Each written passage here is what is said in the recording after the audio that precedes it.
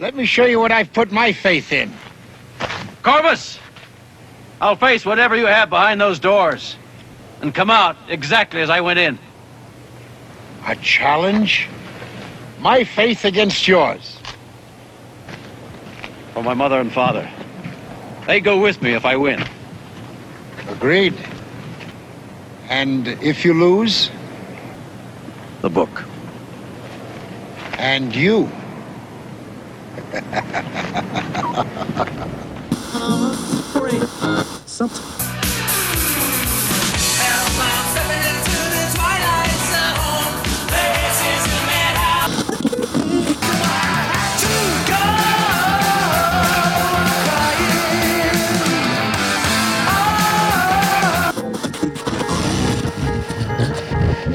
Come on, we're gonna go for a joyride.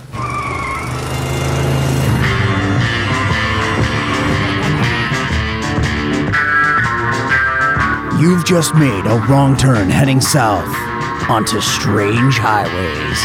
Enter death's waiting room, if you dare.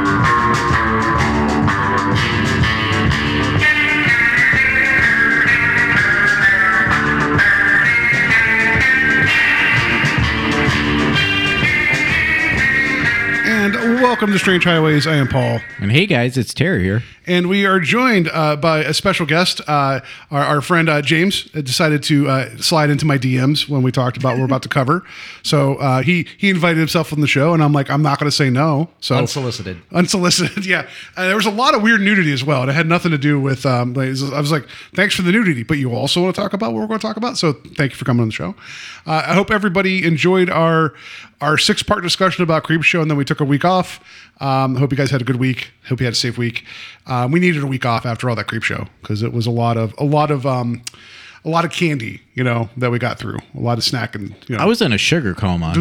I was eating all the candy for the kids that weren't there. We had like 12 kids that came to our place and had a lot of candy left over. Yeah, like 12 kids. Like you guys, like you had your door open for like 15 minutes. You're like, oh, trick or treating's over. No, I sat out there. I roughed it, dude. It was. Too much candy. Well, okay, that can be a thing. So, so hope you guys understood we need to take a week off because that was a lot of Creepshow. But now we're getting into a film that has had a lot of intersectionality with the Twilight Zone. I guess I should also reset by saying this is a podcast where we do watch the Twilight Zone and talk about it. Not tonight, and we've covered the original series. Go back and check that out, all 5 seasons. Both seasons of the Jordan Peele produced Twilight Zone. And we're going to be getting into the 80s Twilight Zone beginning of the year. So if you guys want more Twilight Zone stuff, it's coming. If you want other Twilight Zone stuff, go check out the rest of that. There's a lot of episodes. But this film, The Devil's Reign, we're going to get into with the cast and crew here in a second. There's a lot of connections to the Twilight Zone, so it's shown up multiple times when we talked about cast and crew.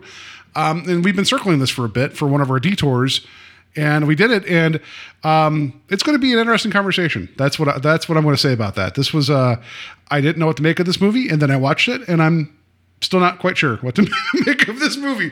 However, we have James here, and we'll get more into. He has a certain passion and knowledge base that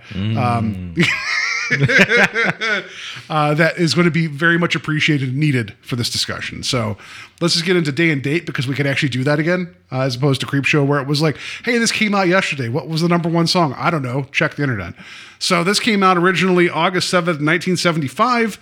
Number 1 song, One of These Nights by the Eagles. Love that song, yeah, dude. I mean, I don't know one why, of my favorite. Don't know why that song didn't play over the credits of this movie. So good. I do like the Eagles. I'm not gonna lie. I mean, I think my mom was a big Eagles fan growing up, and I told her at one point, I was like, what if I told you that the Eagles would be considered like country at a certain point, like later? She's like, I would have punched you in your face. And they did it. Yeah, they did. Number 1 film, Jaws. I don't know if you guys have heard of this or not. Wait, it wasn't this? Surprisingly, no. Huh. Who has the bigger mouth, Ernest Borgnine or Bruce the Shark? I don't know. I mean, Bruce the Shark's got the bigger mouth for sure, but he's got nothing in the eyebrow department. Well put, sir. Yeah. So yeah, I noticed this because like with this film coming out in August, I'm like, okay, I know Jaws was that was the first like blockbuster, right? They defined a blockbuster. Yeah, and so it was number one from June 25th to September 24th. Like it was huge, right? And so anything that came out at that time was going to get clobbered by Jaws, right? I was also going to say that I feel like Ernest Borgnine could probably fit all Robert Shaw in his mouth too, and like well, at least half of them, you know. So anyway, so what actually happened on this day and date, and it wouldn't be an episode of Strange Highways without something absolutely terrible occurring on the day and date. But this feels unfortunately very appropriate for the film we're about to talk about. Typhoon Nina produced the heaviest one-day rainfall ever recorded from a Pacific Ocean typhoon with 38 inches in Linjiang County and the Hebei province. I was going to say province. I was going to mispronounce that. Anyway, the typhoon itself had killed 12 people up to that point in Taiwan, but the downpour continued for 26 hours, leading to a dam burst in the mainland China the next day. So I would argue that that's the devil's rain that we're like, than what we're going to talk about. So also Charlize Theron was born. So I don't know. Weigh it up. An even worse thing. Oh, what? Oh, I like Charlize Theron. Yeah, I mean like, Dior. Yeah. She brought us all those weird Dior commercials. That's true, but she was also in Fury Road, and also she has one of my favorite terrible parts in Arrested Development. Mr. F. Well, just if you guys know, you know. If not, I don't want to get into that right now. I love her in Monster. She's incredible in Monster. I only just recently saw that in the last she's just couple years. That's a fantastic film. Yeah, so I think she's pretty great. So, but I mean, but the day has been marked by other tragedy, and I don't know if it's tragedy that she was born. I don't think so. But anyway, it's grouped in there. It came right after the typhoon. It's yeah. I mean, that's how people. It's just some dudes edited in Wikipedia where it's like we got to mention this typhoon and Charlize Theron, but that's what happened on day and date. The Eagles were big. Jaws was big. Unfortunately, a lot of people died because of rainfall, and then Charlize Theron was born. So there we go. So Terry, pronounce all. Actually, you know what? I'm gonna before you go to cast and crew. I think it's worthy of note that this film was distributed by Bryanston Pictures. They're the same company that distributed the Texas Chainsaw Massacre. Oh, nice. Yeah, kind of. Funded by gangsters. The Colombo crime family. Yeah. So this company existed from 72 to 76. First release was Deep Throat. It made between 30 to 50 million off of a $22,000 budget. And so they also did The Party at Kitty and Studs. That was Sylvester Stallone's first film debut where he is a softcore porn. I don't know if you guys know that or not. I've heard of this, yes. It was renamed to The Italian Stallion later. Okay, yeah, it was retitled, Yeah. okay. Yeah, or Rocky 3. No, I'm kidding. Have you seen it? I've not seen it. If I'm not mistaken, the man doesn't get naked once in the film. He's nude, but then I don't want to see it. Yeah. From what I remember, Stallone doesn't even hang dong. So.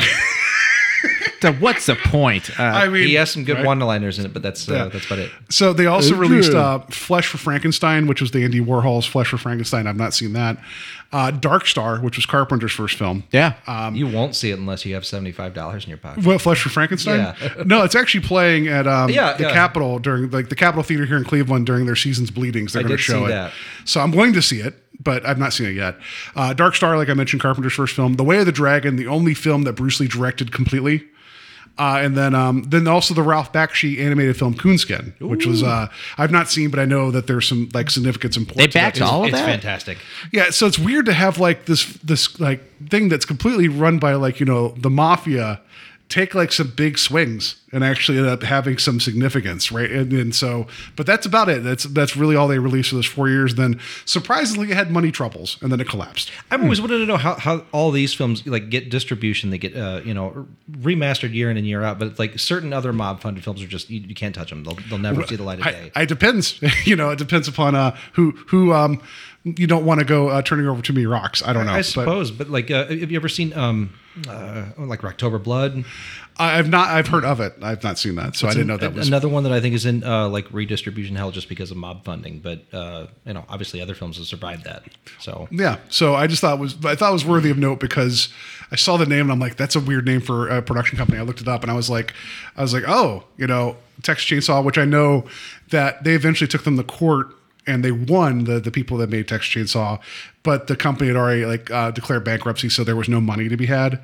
So I forget which bigger company came in and bought the rights, but they actually made sure the producers actually got like a cut at that point. Nice. And then now we also have The Devil's Reign. So weird spate of movies for them to invest money in. And Ernest Borgnine even said in the trivia that he's like, oh, that's the movie that the mafia. He's like, I didn't get paid. So all right, so let's get into the cast and crew. I thought it was worthy of mention because that's a weird lineage of like for as much as I've been deep diving about canon recently, this sounds like a mini canon type of setup where it's like, oh, it got weird and some were successful, some weren't. Very, it sounds very much like that. Yeah. So into our cast we go here. So our director here is Robert Fust. Sure. I couldn't really figure out what the correct pronunciation is. We even had a discussion about this earlier. The only note that I recognized was 7 episodes of The Avengers. And then he came back and worked with The Avengers, Reprisal and that. You're talking about the British series, The Avengers. Correct. Yes. I wasn't very familiar with this man's output otherwise. So James, genre Mr. Mans here, explain to us the Dr. Phibes. I was going to say, doing a little bit of this research on this, I never even realized it up until tonight that he had done Dr. Phibes. Which makes a lot of sense, though, just because of how visually stunning this film is. Okay. Yeah. So, but what are those? I know those have Vincent Price, right? Yeah. Is he the lead on those? So yeah. I just remember one of the sequences was him playing a large organ, like a pipe organ or something. Is that I remember? Okay. Is this a series sequence, too? It's amazing. There's 2 of them. Yeah, there's 2 of them. Okay. Yeah, so I know the names have always shown up. I just didn't know the film, but I'd heard of them previous. So should be on your radar. Okay, sure. I mean, I agree with everything, along with a party at Kitty and Studs? Yes, as well. Yep. So, does Stallone get nude in Dr. Phibes? That's what I want to know. If Unfortunately, he does, no. God damn it! All right. Anyway, so strike out not part again. of the Pharaoh's curse. I just need to know from this point forward. It's is there Stallone nudity that I'm in? That's Anyways. That's why I don't watch most of the Oscar nominated films for Best Picture, because I know there's no Stallone nudity. But next here we have our writers. We have 3 credited writers here. Gabe Essos. Sure. Yeah, that sounds about right. The only credit I wanted to point out here, I wasn't familiar with any of his work, but I wanted to point out 74's Hog Wild. It was a made-for-TV film, and here's the quick synopsis. A Chicago man and his family move to an Idaho pig farm where he is crippled by an angry sow. All right. Sounds good enough. Is this not a revenge film? what is it? Was it remade? Razorback? Before Razorback? Is the film Pig with Nick Cage? Is that a remake of this? I'm not sure. Okay, but that was his first notable credit, and I was I've never heard of anything else. Well, and I saw in the credits there they actually split that over 2 episodes of The Wonderful World of Disney. So they took the film and split it over 2 installments. It was so they basically took the film and broke it into 2 episodes. Yeah. So this is a Disney back thing. It's okay. I mean, to be fair, Disney also did make the Song of the South, so who knows if they're all about all right. Anyway, the cover you had pulled up there makes it look like the lost Mom Pa Kettle film. So what I found for him, he had one story credit for Deep Space Nine, but not much writing. So there we go. So that's one. Yeah. And then our next credited writer here is James Ashton. This is it. Nothing else. And then, I hate to put it that way because IMDb has given us this information. There's nothing else credited. So I'm sorry, James. Not you, James, but this James. And then next here we have Gerard Holtman. This as well. This is the only credit for him as well. So considering of all the writing credits I've had for movies on IMDb, they have one more than I do. Yeah, that's true. But you are on IMDb. I have a couple acting credits. Yeah, you are there. Credits. So sure, as random hand and short film that is listed as loser number 6 in one short film. Yeah, so whatever. Anyway, well, then there's this other guy on there called Alan Smithy who has apparently 17,000 credits. Yeah, and Ernest Borgnine wrote his own dialogue. It was amazing. No, and then here we get into our cast, and then you guys were going to be able to fill in any of the misses that I'll have, but maybe we lead off with Ernest Borgnine. Jonathan Corbis. He was in The Dirty Dozen and The Poseidon Adventure, the original film. Love that film. It's incredible. Great escape, danger film. You know, like all these films are coming out around that time where it's like Earthquake and all those films. Towering Inferno. Yes. Airport 73, 74, 75, 76, 78, or whatever. the Yeah. airport forms Yeah. are, We discussed it Yeah. in prior episodes. Bus Stop 67. Like Poseidon whatever. Adventure is amazing. Check it out if you haven't seen it. And Escape from New York. Yeah, I mean, it's As Ernest Cabby. Borgnine. Like, he's been in everything. Like, Recognizable dude. Like you know this dude. If you see him in one film, you'll point him out in every other film. Like, Terry, I'm surprised you didn't bring up Convoy. I'm just whatever. I'm kidding. Yeah, but no, like he's in the Wild Bunch. Like it's Ernest Borgnine. Like, I mean, what else do you need to say? Like, the guy's awesome. I love Ernest Borgnine. Can I interject while we're Please, talking no, about Borgnine? how dare you? Like, you're our guest. Please. So Why'd you hit him? I actually hadn't watched The Devil's Reign for maybe 15 years or something, I think, and I just saw it on Shudder one day. Well, it popped on one of their streaming channels, so I was like, oh yeah, leave it on. And I was like, I totally forgot how like visually stunning this film was and how the cinematography. It's filmed like a High Plains Western that doesn't know it's a horror film. Yeah. And I'm watching it, and I'm just, oh my god, like Borgnine comes on, and I'm just like, what a heavy in this. And oh yeah. I was like, I'm going to stop it here, whatever, because I want to show it to my girlfriend. And I talk her into it one night, and I'm sitting there thinking, I'm like, I can feel her. She's going to laugh in a second when he comes on screen, and I'm just like, well, all she really knows Borgnine from, I think, to the best of my knowledge, is from something like Basketball. Yes. And I'm like, she hasn't experienced him as like Shaq in Emperor of the North. These really vile characters who are intimidating. Yes, the man has, had some goofy features, sure. But I mean, like, between that, The Dirty Dozen, The Wild Bunch, and like he's mentioned, the Poseidon Adventure. I mean, he's had some pretty intense roles up to this point. So having him in this role, wasn't a far stretch of the imagination at that time. Oh, not at all. And I think he always brought his all, like no matter what the role was. He chose the scenery, like but like he has a unique look. He, like the guy. I don't know. Like there's just certain actors that like they are who they are, and they have a presence, and he can be really entertaining. Clearly, he can do comedy because his bit in Basketball, like whenever he's given the, I totally forgot he was in that too. Like the bit whenever he's like supposedly he's like, "Hey Coop, make sure everybody else leaves the room," and he starts talking like during the, now that we're alone. Yeah, the funeral video where he starts singing, right? Said Fred, and rubbing like oil on his chest. It's like the guy. I found another purpose of this stuff. Yeah, I love Ernest Borgnine. So to see him here, like I was in like top billing. Yeah, hell yeah. Mm-hmm. And then next here we get into another interesting character actor here. William Shatner is in this. We've talked about him on previous episodes of our ever going podcast. He plays Mark Preston, and he was in 2 episodes of the Twilight Zone, the original series, Nick of Time and Nightmare at 20,000 Feet. And who would forget his long stint on the original Star Trek? T.J. Hooker. Oh, yeah, Star Trek. Well, yeah. What was that court show that he was on too? Boston Legal. Boston Legal. Yeah, So yeah, Denny Crane. And then who can forget his Tech War series that he wrote? No. At least we forget American Psycho 2. Oh god, that movie's terrible. But is. but hey, of all the people that's on this list, how many of them have been to space recently? Right. Yeah. How well do you get by in going to space recently? Yeah. So still acting too. So let's go.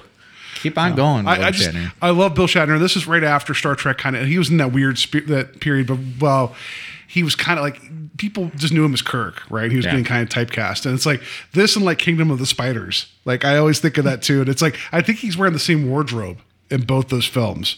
Pretty much, they're both like Tex-Mex films. Aren't Yeah. they? And it's just like they're both just weird, and like does he have a basket hat? I think he does have a basket hat. Like he has a wicker cowboy hat in that too, something whatever. But he's just this era Shatner I'm all about. Yeah, a lot of Humane Society unapproved spider killing. Oh gosh, no. Yeah. Oh, there's a bit. We've talked about in that movie where like what was it, like a Camaro's rolling through town and all you just hear splat, splat, splat, splat, splat. It's like those aren't fake tarantulas. Yeah. Like oh my gosh, yeah, that was sad. But there is little to no tarantula damage in this movie. There's maybe, I don't know. One Sex dolls, maybe, but not. Yeah. That would have made was it Valley of the Tarantulas a way different film if it was just sex dolls and not tarantulas. Yes. The ending would have been way weirder anyway. So yes. And then next here, another Twilight Zone connection. Isla Lupino. She plays Mrs. Preston, Mark's mother. She was in the one episode of Twilight Zone, 16 Millimeter Shrine. Awesome episode too. If you're listening now and have never seen that episode, please go back, check it out. It's an early season 1 episode. Terrific. It's really, really good. And she directed The Masks in season 5, which is another terrific episode. And she was she had a notoriety to direct in her own right too, a bunch of different like crime films, and I can't wait to dive into that stuff, man. It's going to be awesome. Yeah, it was great to see her, and just because just knowing that how much she kind of blazed the trail for a lot of other female directors, and how she wouldn't take shit from anybody, and again another Twilight Zone connection. So yeah, hell yeah. So and then next year I have Tom Skerritt. Another notable face in this film. I mean, I was really surprised that they had all these names, and then Tom Skerritt as well. I was like, oh, God, let's go, dude. So Tom Skerritt plays Tom Preston. He was also in The Dead Zone, Top Gun, and, of course, Alien. And Picket Fences. Don't forget Fighting Back. Fighting Back. Oh, what is fantastic film? Okay, please enlighten me. What is that? Fighting Back is one of the most socially conscious vigilante revenge. It's a vigilante film of the time, at the same kind of period that like the Death Wish films were getting big, but it's one of the only ones that I think really even-handedly deals with the idea of the racially problematic nature of what happens when in communities where this guy is trying to just he's like, my grandmother was mugged. I'm going to start up this force. Yeah. We're going to do this and that. And it's like Yaphet Kotto plays this other leader of a vigilante group. His name's Ivanhoe Washington in it. And he points out, the kind of how you always jump to these conclusions. It's always got to be the black guy. He's like, I found the two muggers that, found that, mugged your mother and stuff like that, and he immediately goes for the black dude. It's where a lot of the other films at that period didn't really address that type of stuff and were accused of being fascistic, etc. Well, yeah, because this film really addresses that at the time. Interesting. Too. I would prefer the more actual social consciousness aspect of that. Yeah. So okay, cool. With that, it doesn't beat anybody over the head with. Oh no. But I'm saying it's not an after school special. You get to Death Wish 3 and 4 and 5, right? Yeah. What? And so how it just becomes a cartoon of him just blasting everybody and so okay. Well, as far as I'm concerned, there is no Death Wish. I know, 5. but it doesn't. 1982. I'll have to check that out, man. It's fantastic. It's tragically under-released. And one quick extra note is that he was also in Poltergeist 3. So, because I'm a horror film nut, I had to put that out there. Okay, perfect. And so next year for our credits, it's going to run thin here real quick because there are some major names, major faces, and then it kind of becomes people that just happen to be major in the movie. faces without eyes. Is what you're yes. saying? Okay. Yeah. So next year I have Eddie Albert plays Dr. Sam Richards. 2 episodes of Playhouse 90. 170 episodes of Green Acres. Yeah, it's a lot of cameos, right? Yeah, and Petticoat Junction, that. I think he started there, and then that him and his wife's character, I think they spun off to Green Acres. I think that's what happened. Okay, and then The Longest Yard. Okay, so the original. It's just Eddie Albert. I just remember him from commercials and things. He was always it's him and Borgnine aren't that far away from each other in terms of No, honestly, either one of them could have played that role pretty well as the villain because he's extremely villainous in The Longest Yard, but they're both a couple of really disarming people. Yeah. So it's really creepy when they get heavy. Yeah. Some of the casting here though is if you cast this today, you would not pick these people, and I dig that. So yeah absolutely. Mm-hmm. And then next here we have Keenan Wynn plays Sheriff Owens. 4 episodes of Playhouse 90. And an episode of Twilight Zone, A World of His Own. Last episode of season 1, it's the one where he's talking to the dictaphone and reality's happening as he's talking into it. It's the first episode where we get Rod Serling in front of the camera. and that became like the staple after that. Keenan Wynn would also go on to be in Orca in 77. Awesome film. And Love Point, it. and Point Blank in 67, which Point Blank's a great movie. I still need to check that out. Oh, it's so much fun. And he's his father, his father was also in The Twilight Zone. We talked about him in 90 Years Without Slumbering. So there's a lot of Oh, other- yes. And then next here I have Joan Prather, plays Julie Preston. 28 credits. I'm not really familiar with any one of them. Well, the biggest thing she did was handed John Travolta Dianetics. Okay. And that's the truth. During Yep. the making of this film, it got young Johnny T into the Scientology. And guess who's next on the credits? Johnny T. Johnny T. John Travolta himself playing Danny. I don't get the name credit here because I never heard anybody refer to anybody else as Danny. But we do notice him because we get the butt chin. We get the little butt chin, so we know who it is. I don't think we need to explain who John Travolta is. How weirdly appropriate is it that it's a film dealing with like alternate religions and belief patterns, right? Yeah. In which somebody actually gets recruited into something that some people would call a cult. I don't know, just Hitting it on the nose a little bit, or the chin. Some people, The not butt certainly chin. not any of us. I just wish Ernst Borgnine would have went over and just punched him in the face, like, kid, get it. You don't want that crap around, just do like I do, eat like 6 steaks a day and file your teeth down or whatever Ernst Borgnine does. It had actually been this long since I had seen the movie. My memory was actually of him having a speaking role in it. Yeah, I don't recall him at all in this. No. Yeah. I really was like, it's John Travolta. I was kind of expecting something more, but this is also his first It's one of his theatrical first roles. Yeah. film roles. Is it his actual first? It's not. That's There's that's some what debate. it says, but I'm like, I don't believe that. You go back to the IMDb, he did some TV stuff and like made for TV stuff. This is before The Boy in the Bubble. Because that was like his big big thing to start. But I mean, is it after Welcome Back, Kotter? No, Welcome Back, Kotter came after this. Wow. Okay. Yeah, because I mean, I don't think. Yeah, he was really not anybody at this point. Because if Welcome Back, Kotter would have happened, you don't put him in that. Yeah. You know what I mean? Right. Like He hadn't even cut the album yet. Yeah. So. And then actually, while he was doing Welcome Back, Kotter, he signed a contract to do 3 films, and Grease was one of them. So he was a major name at that point. That's what happens when you sell your soul to the devil's reign. I don't know. You lose your eyes. And then- Guys, here's the lesson of tonight: is join a cult, you'll become famous. Who's the next cast? Wait, what are you talking about? Cult? Yeah. My last credit here, Anton LaVey. Anton LaVey himself, the creator of the Church of Satan himself. So, yeah, he plays the high priest in this. And I was like, wait, I know I had to have seen this dude in the film. Where the hell was he? On the second viewing, I was like, oh, he's a background character just handing over, like... Is he wearing like one of the weird helmets? Like he looks Yeah, like he Judge, has the he looks weird like helmet. Judge Dredd, like something like he has like the weird, Well, like dummy helmet Phantom thing. of the Paradise. Yeah, yeah. So I was like, what is this? He's also the technical advisor because he wanted to make sure that everyone got the Satanism right. yeah. Well, there's also there's another character that wears one of those helmets in the film too. That's also It's a member his of the wife. church, I think. Yeah, that's okay. That's right. Fair enough. I only caught that the last time I watched it. Yeah, I didn't put her on here. I'm sorry, and it's I can't remember. It's Anton LaVey's wife as other priestess. She has a name, Terry. Yeah. Mrs. Satan. I don't know. No, I know Anton Anton, LaVey mic drop. because of the movie Roar that we've talked about on occasion. Because we saw his lion in that movie. Oh, really? Yeah, Togar. Togar is LaVey's lion. Like, yeah, yeah, right. Like, yeah, and they kept his name the same. So We're all 'cause, learning. Yeah.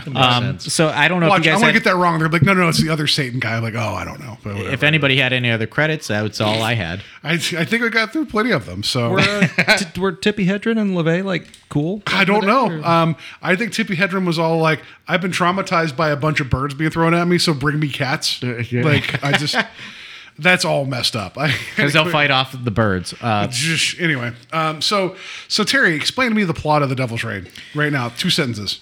2 sentences. Oh God, I don't know if I could. They'd be really long sentences. They would be comma, comma, comma. Yeah. This. I Normally on the show here, James, because I know that you listen to every episode, and we appreciate that. Every single one. Every single one. Up till now. All of them. You're the biggest fan.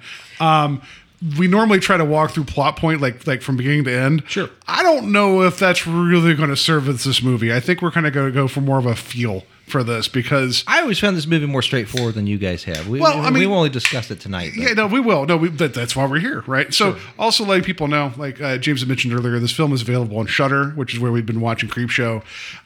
If you hashtag no sponsors here. no, but I mean, it's like if you guys want to check this out, and I think this movie is worth watching. Just as well as things, it's like, maybe we should start with this before we get into the plot because I think. The plot is straightforward. It's just that there's some logic leaps in there that don't get resolved, and I'll bring those up to you here a little bit later.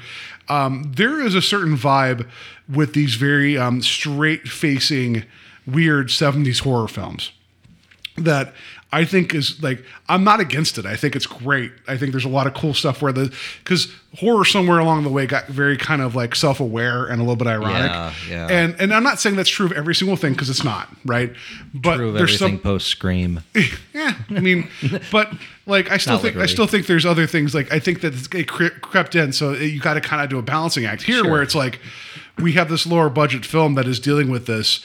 But there was a little bit more. This film felt dangerous to me watching it, and I think there was some more. Like the 70s were all about like kind of exploring, and saying, well, what can we do now? So I'm going to put it to you, in terms of like in your opinion, like what do you think? What do you think the mind share was at this time of making this type of horror? Because this isn't the only one like it, and there was other movies in the 70s that were kind of just doing their own thing, and you kind of had to meet them on their own terms. I mean, in terms of like other films that like don't have the same themes, I'm not sure. That's I'd have to think about that a little bit more. But I always think of like two other films specifically when it comes to this one. The very criminally underrated film, underseen film, finally just got its own like special edition release from Arrow recently. It was Brotherhood of Satan. It precedes the film by 4 years. It's 1971 release. There's a number of parallels with that too, because your heavy in this movie is Strother Martin, who famous character actor. I don't know. It's another one that reminds me of that.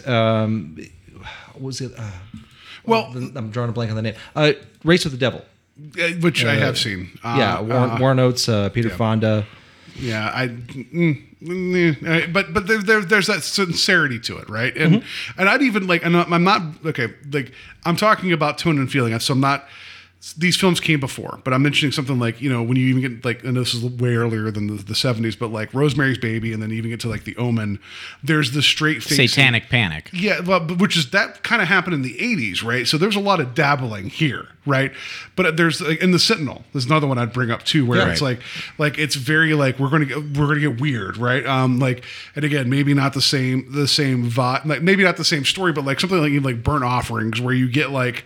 These are very, very front-facing, weird horror films, like or even like The Changeling, something where it's like it's very Bucket of Blood. I was about to bring that one. Like these are very like they're not like they're making movies because like we're gonna make a horror film, but we don't have to like lean into like. There's a different air about this. So I was going to ask you because I know I think this is kind of where this is your stock and trade. Because every time you're like, have you seen this? And I'm like, I did not even know that this existed. You show me, like, I always think horror is a room that you turn the light on, and you keep showing me how much bigger this room is every time by turning on different lights when I talk to you, like, so answer, give me 30 minutes constant. I'm kidding. No, but this is kind of your jam. Yeah, I'm just trying to think because it's like so lately, in the last like few years, like, when it comes to 70s films, I'm much more like it's more about crime, Western, drama, like the heavier drama stuff. Mm-hmm.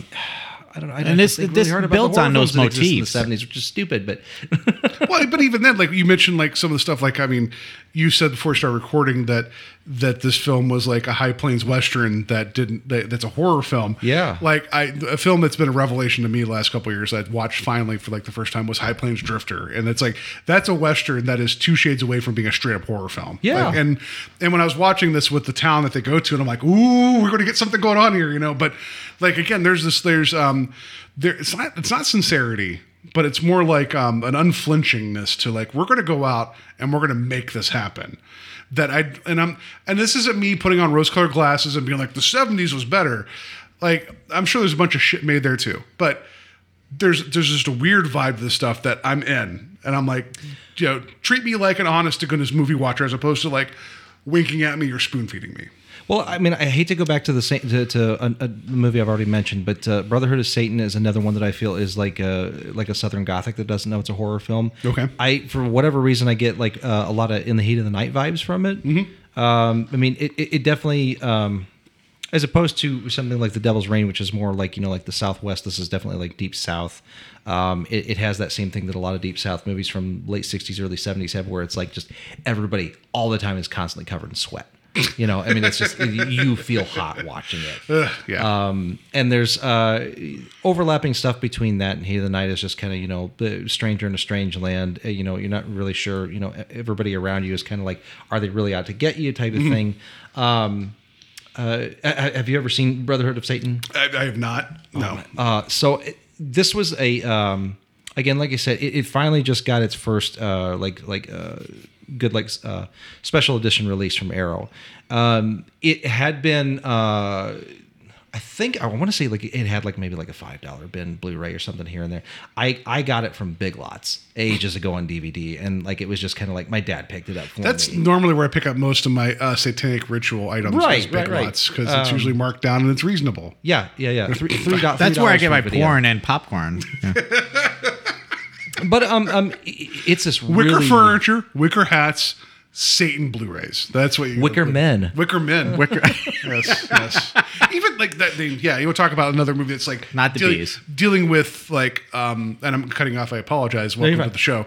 Like that's another one that deals with like a different belief process and people kind of wandering into it, but it plays it very straight faced. Well, Big Lots. No, but I can't tell you how many times I've had to sacrifice a virgin to get out of there. But no, no, I'm talking like the Wicker Man. Like that's also like that's the same. There's this thing where it's like penance, like that, but it's dealing with like there was a thing that was going on where past the 60s there was a lot of like there was a America as a country, especially after like the Vietnam War and Watergate, like there was like the idea of the American dream was kind of like death of the American dream. And it's like people were kind of coming to the reality of what was going on. So there was like this falling away of a lot of like church on Sundays, a lot of faith. Like there was this like a lot of people were moving more to like an agnostic atheist viewpoint, cracking a veneer like that's and so I think getting into like this where it's like we can examine horror in a different like light and kind of like show some different things going on.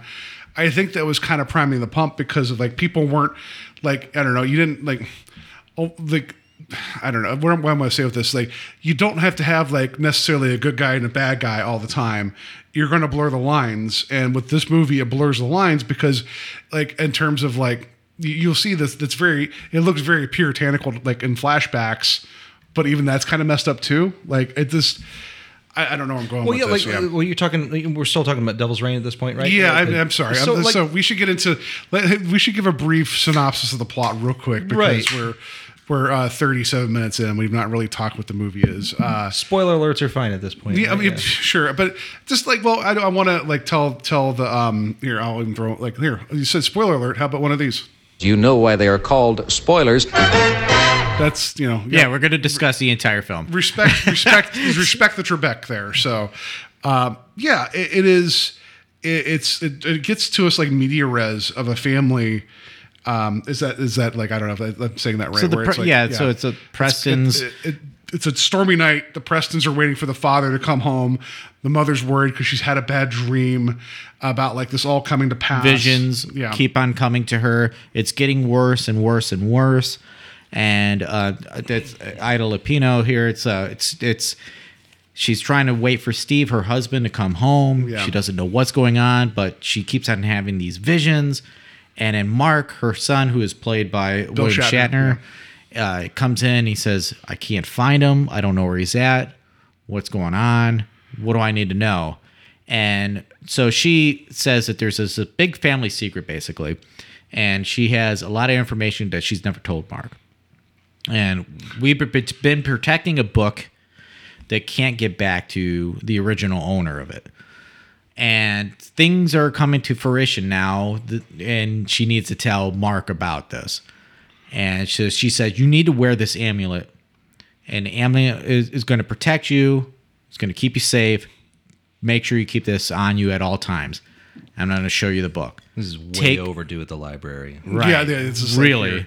This amulet, but in still really good condition. Yeah, the book, like when I think of this book, like in hindsight, like the Necronomicon, like I was expecting something like, oh, this thing was made out of like human flesh and written in blood. And this thing's just like, oh, well, this was a well kept, nice book. It's still written in blood, though. Okay, First well, edition. First edition blood. Yeah, Not rebound. No, yeah. So, but yeah, like so he finds out like the potential that the father is like gone because of Corbus. Corbus is this guy seeking the book, and then at one point the father supposedly comes home, and this is what I was in on this movie. I'm like, all right, you get the father, like it's raining outside, and the father's like looking a little goopy, talking to them, and then he just melts, and that's a really cool effect. It's a really, really, really cool effect. He's just drunk. Yeah, right. We've all gotten a little goopy, right? Sure.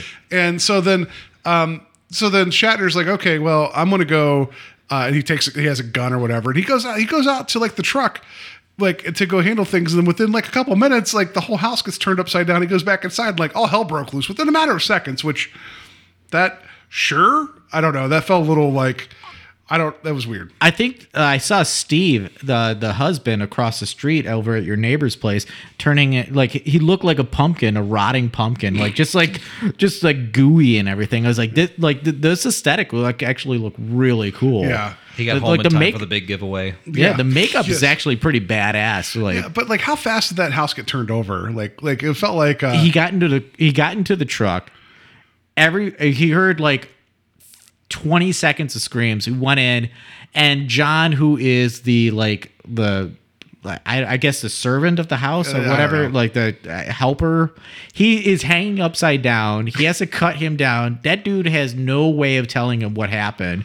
He's like traumatized. The house got turned over like an episode of Finders Keepers from like Nickelodeon back in the day, where it's like, you got to find something that ends in ook, and they're like, oh, we got to find it. They just keep flipping everything over. I remember that scene being like really chilling the first time I'd seen it, because I mean, like you go back inside and you hear kind of what sounds like a woman screaming. It's really high pitched and stuff, and then you see like this sweet old man who's now like almost ritualistically hung upside down, bleeding from the head, and it's his wails, like, I mean, which is it was really unnerving. That all works. It's just like in my head in the amount of time that it happens. That's what I'm saying is like it could have been like if you would have had it was a flash gang thing, like, you had enough people in that flash mob just showed up. Yeah, like that's like I don't know, like it can be done.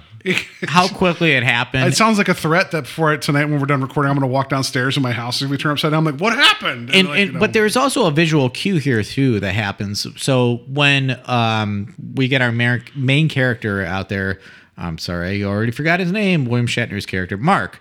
When Mark goes out to the truck to check out the truck, and because he's supposed to like pick it up or whatever, somebody's supposed to drive him to the location. When he opens the door to the driver side, he sees a little miniature like wax figure punctured through to the steering wheel. Like, so that's kind of a tell that's going to happen later in. Yeah, that makes sense. But so then we get this like, it's almost like a comedy of errors that everybody keeps showing up to this town. What's it called? Redwood or something? Redstone. And it's this collapsed little western town. Like, and I was all in when I saw this. I was like, this looks like, it looks like it's something. And then for being told repeatedly, like, don't bring the book to Corbus. People are in a hurry to bring a book to that little washed out town. Don't bring a good book to a gunfight. Yeah, and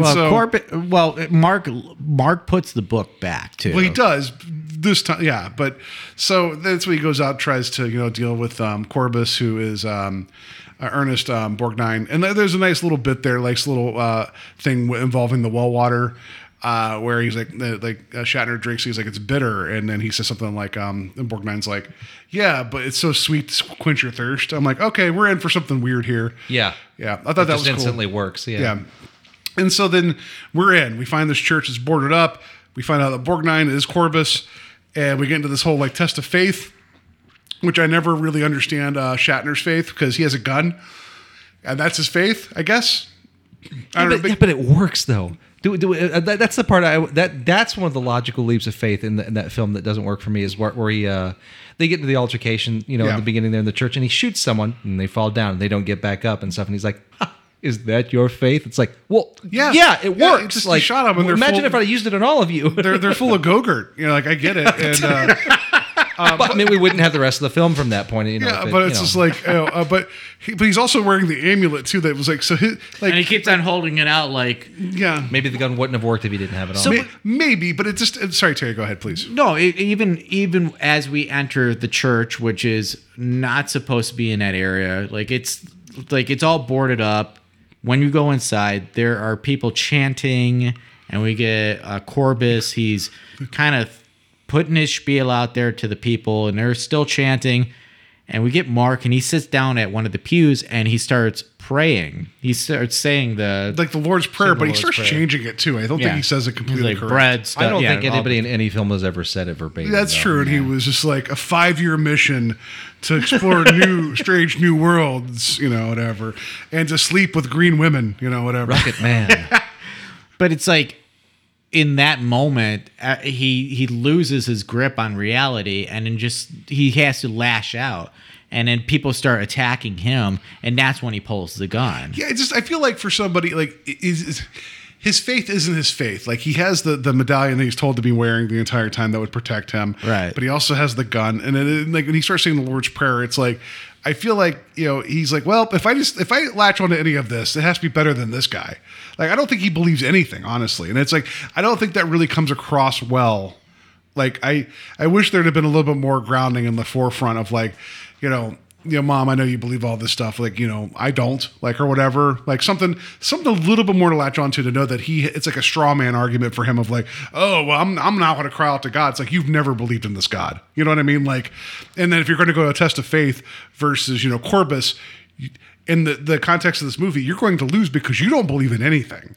And to ground him into the reality of this situation, when he sees his mother has no eyes. Like, their eyes are blacked out at this point, too. Yeah, it's a creepy effect. Yeah, so he flees the moment. He gets out of the church. Yeah. He goes and he tries to get back to his car. And this is a really cool track shot here. Yeah. When the camera's pulling back, he's just running through the town. It's really cool. A really cool shot, yeah. Yeah, so, and like... the fastest you ever see Shatner move. I'll put this more perspective later, but like there are definitely some directors and writers that are taking note from this film. But, so he gets back to the car, the Preston car, and when he tries to get into the car, he pulls the door open, and there is one of the eyeless figures sitting there, and it's like, guess I can't sit there. Yeah, one of the cult members is already in the car. He's like, I already have my ticket, sir. Like, the most non-threatening dude of the entire mob. He's like, Danny, is that you? No, I'm just kidding. No, what? What? If that's your escape, pull that son of a bitch out of there. Like, shoot him. Like, it's just like, it worked the first time. Yeah. But so we and then at that point, whatever it was, we get Corbus out there and like convinces, he pulls the Lost Boys bit on Shatner. He's like, oh, that necklace that you're noodles. It's a snake. Yeah. He's like, it's a snake, and he throws it down and becomes like the medallion again, It works. It's fine, and then that's how they capture him, whatever. So, but all right, fine. That's a decent enough setup. I was in. I thought that was like, okay, here we go. We get a really weird interlude of when we get to Tom Skerritt, who's the brother. Right. And his wife. They're doing like the There's science a test experiment. subject. Yeah. With Eddie Albert looking on, and the whole thing is that they're talking about like, it's almost like a Flatliners thing. Look at me bringing up all these movies that are all directed by... I think that scene should have wound up like the symposium scene, in the first half of Scanners, to be honest. It's not that far off. Yeah, it's not that far off. We really deserved it. Because, especially during the content. Like we're talking about like ESP and all that. Yeah, but they set up the notion, and it does kind of pay off later, that she's kind of made herself a vessel to be open to ESP and like different things and whatever. And it's like, it doesn't like, and that's the other thing I was going to ask you about, James. Like this also seems like a time in terms of filmmaking where there was a lot of like melding like practical science, or at least approachable science, and things unknown. I feel like there's a lot of that crossing over a lot, where it was like, you know, like there's a lot of practical, like Hell House, like things like that, like things along this line, which I'm kind of down for, because like it's just, give me something to kind of be like, well, there's a grounding in reality here, whether the science makes sense or not. They're trying to do something. Like I feel like there was something cool there, like The Exorcist, where they run Reagan through every test, a gamut of imaginable. tests, yeah. And it's like, so at least you can have that reality of like, oh, there's something here, as opposed, but this movie's like, oh, we're gonna have her be weird for a second, and then all of a sudden a message comes to Tom Skerritt where it's like, hey, your family's in trouble because they went to that weird place again. Yeah, from what I remember, they don't really ever go back to that. Right? But they kind of do. Like it only comes back in the end When she was the vessel. Yeah, Blood Red was kind of like that too, or Blood Red. Yeah, I had to think about it. Sorry. is it Why am I the Italian film? Deep Red? Deep Red? Deep Red. I'm sorry, Deep Red. Yeah. Okay. No. Yeah. No. Yeah, so because there's like that study that's going on in the beginning of the film too, Yeah. and it's just like it gives you basis for some events that might play out. So it's like you're not completely lost. Like, why is this happening? Like, are these just weird visions?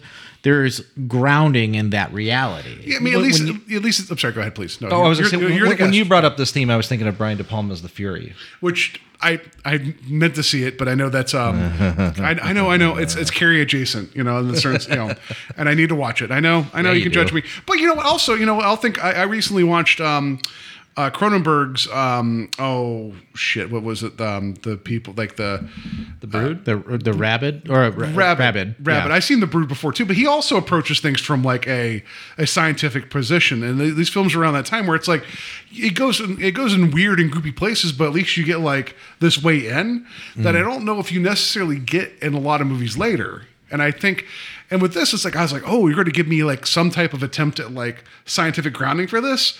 Because when we get to Eddie Albert's character later about the leaps in logic that he makes about why he thinks things are going to work a certain way, I'm like, you've not proven to me that's how this works yet. But anyway, so that whole sequence, it gets cut short because someone tells Tom Skerritt that his family done screwed up again. And he goes out to the homestead, and it's like, we also never get like a clear thing about this family secret, and about, it's like, if they're supposed to be these protectors of this book, right? Ida Lupino's character never ever explained to her family, like, hey, by the way, we have a responsibility because of this. Like, it's like, I don't know, like, you have this book that could end the world, but also it's only like a 2-hour drive away from where the guy wants it.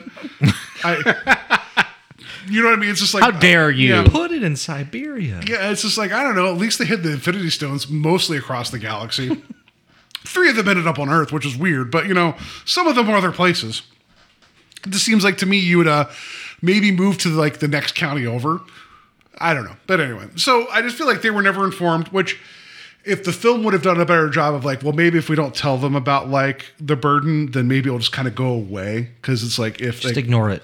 Well, because if the secret dies with them, then no one will know the book is there. You know what I mean? Like, I think there's a certain amount of like, the film, I infer a lot, and I'm not trying to shit on it. It's a weird watch, and I enjoyed watching it, but there's times where you're like, I want to get weird. I want Urs Borgnine to make things get weird. I want him to turn into a goat person. Let's just get weird. You will get your wishes. Yeah, it happens. But I see what you were saying though. But at the same point, it's like you want substance here too. I feel like this movie really suffered from the budget cost. Like they were cutting costs. They were saying like you can't do this movie at that cost. You got to cut it down. And they have 14 days to film this movie. Really? Yeah. That was the notes I found. Like 10 of them were just making goopy people for the last 20 minutes. Right, yeah. So it's like it went from a 4-week shoot, from what I have on my notes here. I think it was 4 weeks, and then 8 weeks. And then they went to 14 days. How about that? That's a very canon move, too. I had no idea that they had any budgetary problems with this film at all. I mean, I would say it's a film that I've been getting so spoiled with high def lately. I was never. How dare you? I was never one of the people that was just kind of like, no, I mean, it's got to be about VHS or nothing because that's when I grew up. I got to have the lo-fi. But like, Yeah.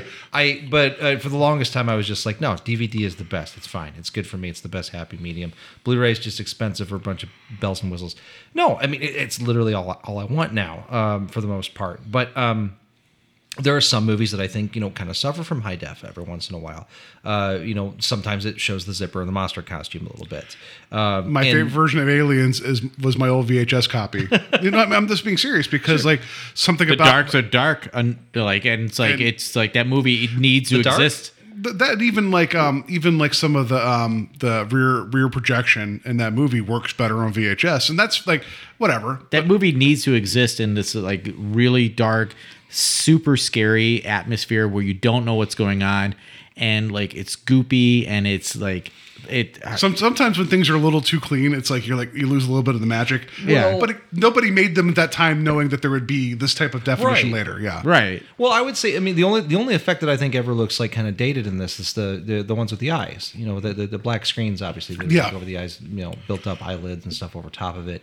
That was literally the only part in this film that I go back and I watch. I'm like, whatever. But everything else, I mean, like God, the melting scenes and stuff. Oh, et cetera no. are just Oh, amazing. that's great. To this day, I Yeah. still think are Yeah. way better than anything you're going to see with CGI. And I'm not anti CGI either, but I mean, it's Lots of nacho cheese. Lots of it, and it's lots of Go-Gurt. Lots of Go-Gurt, right? It was just, but no, like so, and everything you're saying, I agree with you.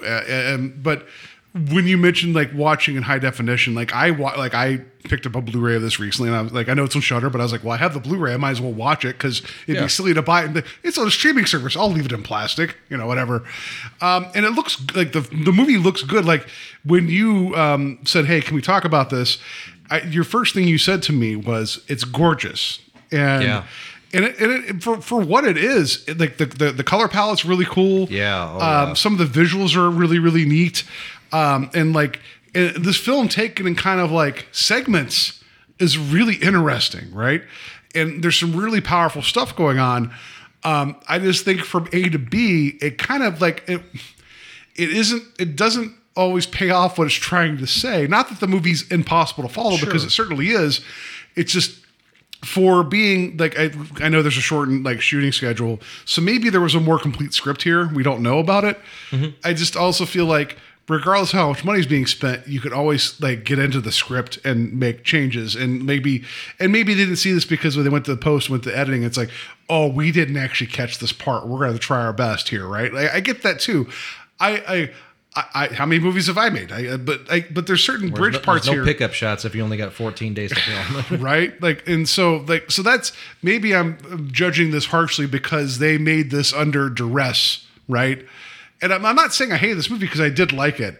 It's just I feel like it's kind of built up this looming shadow over the couple of years of seeing it being referenced in our cast list with the Twilight Zone and seeing all the names involved.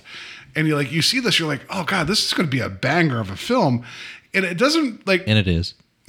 and it doesn't get there until like we talked about the first third of it. So you guys can goopy people happen. Spoiler. But when we even get to what the Devil's Reign is, it's an interesting idea. But really, what is it? What is so James? I'm gonna put it to you because you are the champion of this film. Because I'm gonna guess what is the fear? Because Terry, a couple nights ago when I saw you on social media, you're like, "What the f am I watching?" Because you watched it before me, and I was like, "Spoilers." I was joking. Like I feel like you both came into this being like, "All right, we're gonna watch this, huh?" Like I was really caught off guard because I thought this was going to be a very linear storyline that I could understand. I was like, but wait, it's the 70s. So then you bumped a couple rails. Yeah. And then And then I was like, I get it. Well, no, you've told us before. Anton LaVey, I get it. Yeah. You said this is a very straightforward story. So James, like not defend it because I don't think that's the right way, but you've seen this previously. Well, yeah, I don't feel like you guys are attacking it either. No, I know we're making our jokes because that's like. Well, I think that Paul and I also approach it from the viewer standpoint as well. So it's like, if you could give a little bit more of a view of what the next possible scenarios are, to give this a little bit more clarity to the viewer as well. Because I don't know if we can explain it as best as you can, because you appreciate this film. For how many years have you known this film? Oh, probably since 2006. I brought the DVD with me here. Dark Sky put the DVD back out. It's copyrighted for 2006, and I think that was it. Some people have put it out since then. Don't buy the Cheesy Flicks one. I picked up the Blu-ray of it recently. I don't know who put it out, but Severance. So we're not trying to bash the film by any means. Well, no. But it's like you've had this film, you've lived with it for a while, and so you know the aesthetic, you know the genre. Well, like the I said, I was subgenre. largely unfamiliar with it up until. I had seen it back in like 06, but I think 06, 07, something. But like I hadn't seen it since then, up until just like a couple weeks ago. It was just streaming on Shudder, and just by happenstance, it just came out on one of their streaming channels, and it just made me take notice of it again. Yeah. What was the question? Well, no, Let's go but back, no, sorry. I'm not saying what I'm saying is so with the name The Devil's Reign, which is badass, you get all the linear storytelling. Yeah. The one thing I would say to kind of help put yourself in some context for this, it's a 70s film. It's a mid 70s film. It's 75. 70s genre film. Everybody dies. Everybody's got to die at the end, or face some kind of like serious doom. There's no happy endings to 70s films.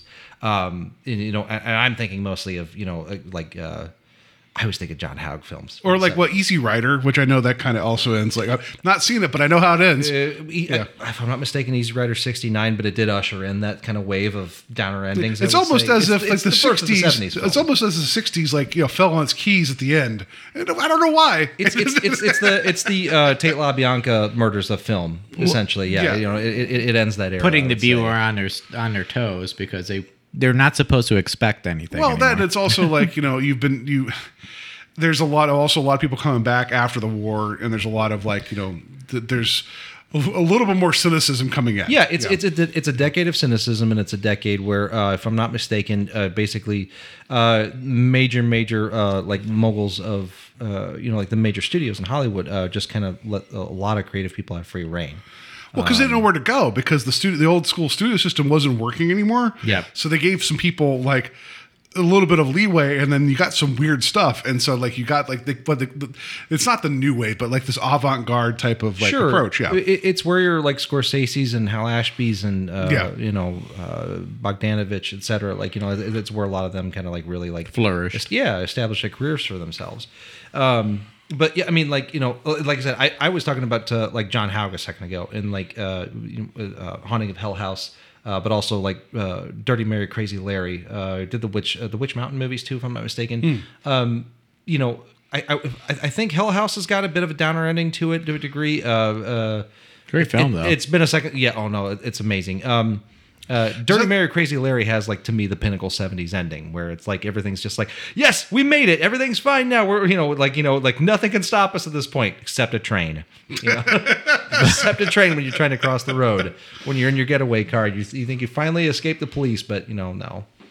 Yeah. So what you're saying, like, so in terms of like the narrative, in terms of the characters, I think you get all that with this. I'm not saying that. I'm saying that's the context of a film that comes from this period. It's a genre film. I feel like a lot of times, a lot of these movies, I feel like are just kind of written just to kind of like, it's like, let's create a vehicle to get to this downer ending.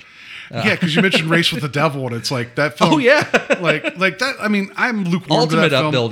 upbeat ending. Yeah, like I'm lukewarm to that whole film, but the ending is like I wish the movie. I wish the movie itself earned that ending, because the ending, the visual of that ending of that movie is amazing. Which Terry, I don't know if you've seen Race with the Devil. I'm not going to ruin it for you. We've talked about it. Yeah, I need to get to it. Was it Peter Fonda? Yes. Was it Peter Fonda? Peter Fonda and Warren Oates, the kings of 70s genre. Yeah, and it's like these films, like they're very similar in the sense of like there's also a weird reality grounding moment in that too. But with this, it's like, so what I'm saying is, like, you set up the Devil's Reign, and you get this idea, like they go to the church, and then they open up the soul portal thing that, I don't know, I think there's Ninja Turtles living down there or something, I don't know, but they open it up, and then they find this thing. Jumping a gun. It's the dead pit. Yeah, they're finding this thing that's like this, like, you know, like Fabergé egg with the horns on it. That, It's a Tamagotchi. It's a Tamagotchi. And then we find out that, like, and we, like, there's other flashback stuff too, but we find out that Corbus has been around, like, in one way or another for quite a while. Like, it might be generational, but, like, there's been... It's kind of like his spirit or his essence. He's Mayflower material. Yeah. Literally. Yeah. Because he was amongst Puritans. Yeah. He's Korvac from Marvel Comics. You know what I'm talking about. He is time. Yeah, he's Jonathan Korvac, but it's Corbus. But like, so we got this thing where he's been like this like leader of like this satanic like group for a while. Like, I also like the idea that there's pilgrims in the West. I don't know, you know, like, because we find out like was this supposed Didn't to be like work out that was way. it supposed to be like Mayflower times? I was going to Like, say, did it not migrate? Or they're not supposed to be like in the territories? I don't know. It just felt weird. I'm like, They why could is have it- never made that migration. I mean, sure. I don't know, but it just felt weird to me. It's like we're going to do a flashback to like Pilgrim times. It's like we're all angry at them. I'm like, is this the town that was supposed to be in? Because I think it was. I don't think know. in the 70s, people were a lot more open to suggestion and not like, really observing those logical leaps. That's fair enough. If this was an A24 film, we would have had like you know, there would. It's you know 2021, and I'm still very forgiving of, you know, these films for, you know, this type of stuff. I get it. And like I a get lot more than I would be for films today. for sure. And like I bought what was going on. That's very generational, and he's almost like reincarnating every generation to get this book. And he has his group. The book is a name of souls that he has control of, and they're all beholden to him because of the Church of Satan and all that. But it's like at the same time though. So the Devil's Reign is this thing that he has control of. It's all these souls he has control of, but he is a servant to Satan, right? That we're supposed to understand that. That is the higher power. Yeah. So, but he's keeping these souls for himself. I mean, because I would imagine that Satan's probably a greedy son of a bitch, and he's like, I want them all. And he's like, no, I got them all over here in my Tamagotchi. But I don't know what the point of it was other than collecting and making it more powerful. So when the thing actually breaks open and it lets all the souls out, Then it just rains for no reason. I mean, I'm just saying, like isn't that like it? I don't understand like the point of it. I really don't understand. I also the don't point know. of it. I don't understand like how Corbus gets also black metal and turns into the goat beast. I was like, but I was all in for that. I would every say that's single probably time. just possession. Yeah. I mean, but at the same essentially. point, like he goes back and the possession, like whatever that is, if it's Pazuzu or whatever, like goes back to bed and like, all right, call me when you need me again, because he goes back to Corbus. Nah, I think that's what he's always been. I just think that like the Corbus is the facade, and him being So it's like maybe he he was goes never human. and him being Goat Boy. You know, I was like, okay, fine. Like here, you know, but I don't know. I like the moment that showed up in the movie. I'm like, the makeup effects actually not bad. It's cool. Like I just wish the lighting was a little different because you could definitely it's cool. It's a cool makeup. Little too bright. Yeah, it's just yeah. That's all. But Who calls me? I don't mean to complain about that at all. Too, whatever. And that's one of the effects that I don't think suffers from high def. No. Mood lighting, you know, could have, you know, left a little more to be desired. Yeah. But I don't understand his end game of like him converting his followers and taking their souls and putting them in this thing, right? Which I think that's a cool image because when you actually see what's going on, and however they did that effect of the capsule showing everybody inside suffering is really, really, really cool. I loved how the thing radiated outward and they could look in and see the people inside suffering and the souls inside and the way it's raining and they're miserable. I just think that if the souls are let out, I'm not saying it's a happy ending. I just don't understand why it does what it does. Like, and maybe it's supposed to be like, but it's just weird. And I'm like, okay, it's fine. But I was hoping for a little bit more understanding. Yeah. You know, that's all. You know, why does that thing exist? Definitely a suspension of disbelief moment. I don't know. Give me answers. You watched this 15 years ago, and you watched it again recently. No, I'm just kidding. No, have you watched any like behind the scenes stuff about that effect? Not yet. The Blu-ray is stacked full of special features. Yes, it is. I don't have the Blu-ray, not yet. And I need. There's also a commentary from the director. I think he did a commentary track, there's commentary from him. I don't know if they patched it together or what, but there's a lot of extra stuff because there's a lot of these genre films that people really come in. Do we have enough time that I could talk about the special features a little Please. bit? Yes, absolutely. I just wanted to take just a second to talk about what was different than the From the Dark Sky DVD that came out in 2006 to the Severin Blu-ray that came out. I am not sure what year that was. All I can tell you is that it was in the period where their cases were still blue and not black. Okay. So anyway, both thank you. Both copies have director commentary from Robert. I want to say Fuest, but Herbert Fuest. yeah. So the Dark Sky DVD actually has a newsreel about LaVey in it. They both have the trailer, radio spots, and still galleries. The Blu-ray though is stacked with a lot more. There is the Confessions of Tom featurette. That's with Tom Skerritt. It's an interview with Tom Skerritt. There's Devil's Makeup. It's an interview with Tom Berman, who did all the makeup effects for it. I have no idea if any of these cover that effect with the I'm sure they Well do. of Souls. They, whatever you wanna call it. yeah. Give us more information at least. Yeah. What does it say? There's a 75 archive interview with Shatner. First Stop Durango, which is an interview with the script supervisor. Consulting with the Devil, which is it's an interview with Anton LaVey. I don't know if this Blu-ray actually has that newsreel though. There's another featurette called Hail Satan, which is an interview with the LaVey biographer, and there is a feature with Daniel Roebuck. Some people might know as like the murderer from like River's Edge. Been in a ton of later Rob Zombie films. I've always known him as the man that played Jay Leno in the weird little was that the late night The late kind of night- biopic yeah, film, whatever. Yeah, That's funny. but no, it's just an interview because he's like an avid horror collector. Okay. He's actually great on a there's a Groovy Ghoulies box set that came out about the same time probably Devil's Reign DVD came out, but it's him and I forget his name. He's a voice actor, does a lot of cartoons. He did work for like Invader Zim and SpongeBob, but they are both like major like kitschy Tom Kenny? horror.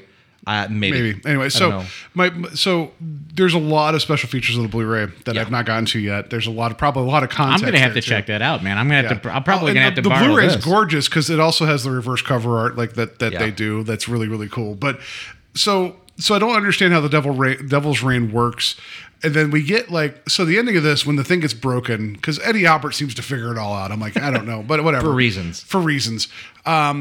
We get this prolonged sequence, which is great, with the knowledge that it goes on for a while. Like we see all the followers of Corbus and how they're all like disintegrating in the Devil's Reign, and they're all melting, and it's the longest part of the movie. I love that they give that time to breathe, or time to melt rather. No, I think that's great too. But at the same time, it's like I'm like, oh. Well, but then you get to the very, very end. It's like, did you like the 20 minutes of the melted corpses? What about this? Over. Like, oh, what? Wait, what? What's going on here? But no, that was cool. And I like the fact that it exists in like a lot of the melting sex dolls, which is what that was. Yep. The way they did some of the deflating and everything. It's like it looks really, really cool. It's a really cool makeup effect, and I honestly give a lot of credit to this because there are some awesome effects going on in this, and a lot of them, and I'm glad that they're all displayed, but there were so many of them. And it's like we could have pulled back a little bit and give more substance to the movie, but then you wouldn't have a feature-length film, right? Substance to the film, though. I agree, but it's like, how much more do they shoot? Because it's like, hey guys, we didn't get a lot of the plot, but we got 7 hours of goopy things going on. Yeah. I'm sure there's a lot of coverage they shot that's like, just keep it going because we got to get this thing. This is all we have. That's great. Can we cut it down to 20 minutes? It's like, no, we can't. No. But so then we get to the big thing at the end, which I think is amazing, but it comes out of nowhere, is that we get Tom Skerritt saving his wife. And the church is burned to the ground. Explodes. I love it whenever Borgnine falls into the soul pit, the thing just detonates. It's like, okay, I don't understand how this works. It must be a propane church. I don't know. You have to watch this, folks. It's like, we're not doing it justice. No, not at all. I love how anytime when evil dies tonight, it just explodes. How everything it just ends in like detonation, regardless of what's going on. It's like this isn't even combustible. C4 strapped to them. Like what is going on? Yeah, sure. It's just like, oh, part of being in the cult was we had to drink a lot of gasoline. It was just, but so anyway, so at the very end we get Skerritt bringing his wife out, and then like they're like together. And we get two sequences of illusion in this film. One was with the necklace, and one was with Shatner being tempted by Lilith. that turned out to end up becoming his mother with no eyes. And it's like, okay, that's creepy and, weirdly sexual. Surprise, They're it's very your horny. mom. It's very horny. I'm kidding. And so very we know, edible. yeah, we know that there's the potential for the switcheroo. We get it.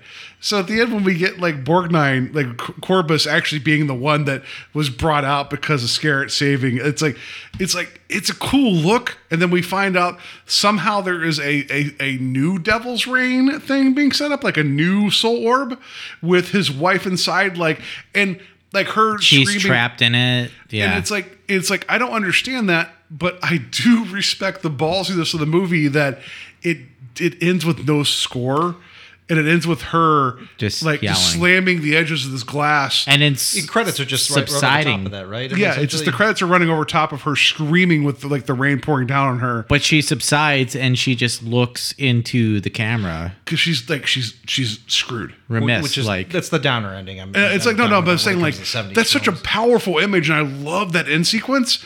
The movie doesn't get me to be like, oh, So I'm sure I talked about this on the show before.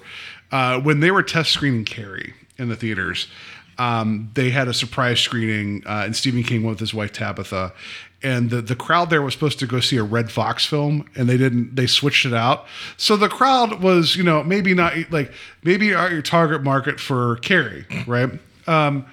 And so they get to the end of Carrie, and the crowd is kind of like, they were told they're going to watch a comedy, they're watching Carrie, and so you get Stephen King and his wife, who I think are the only white people in the theater, and they were like, we're going to get people are going to be mad the entire night of what's going on, because if I want to go see a comedy, we're going to watch it, yeah, I can understand that. There's the part in Carrie at the end when we have Sue Snell go to look at Carrie's grave. It's like a dream sequence. And then and then Carrie bursts out and grabs Sue. Someone in the audience yelled out, "She is never going to be right. She's never going to be right." And Steve looked at his wife and was like, "I think we might have a hit here." And so I feel like that's one of those things where the whole theater got quiet and watched this film, and then the ending just punched them in the face. This ending of this movie is a punch to the face, but it's the weakest punch ever, where it's oh, we didn't give you enough here because just my God, this would have been just massive if you would have given me more to latch onto. Yeah, no, I agree. I see your point there. So I mean, I'm not trying to shit on the movie. Please don't misunderstand that. It's just that you go in and it's you give me all these pieces parts, and it's and I'm oh, it's gonna get weird. It's gonna get I don't know, there's the ingredients are here to make something amazing. And the film looks great, and there's bits in here. Urs Borgnine is amazing throughout. Mm-hmm. Bill Shatner's pretty great too. And Tom, I don't think there is really a hollow performance. The wife, she's not given much to do.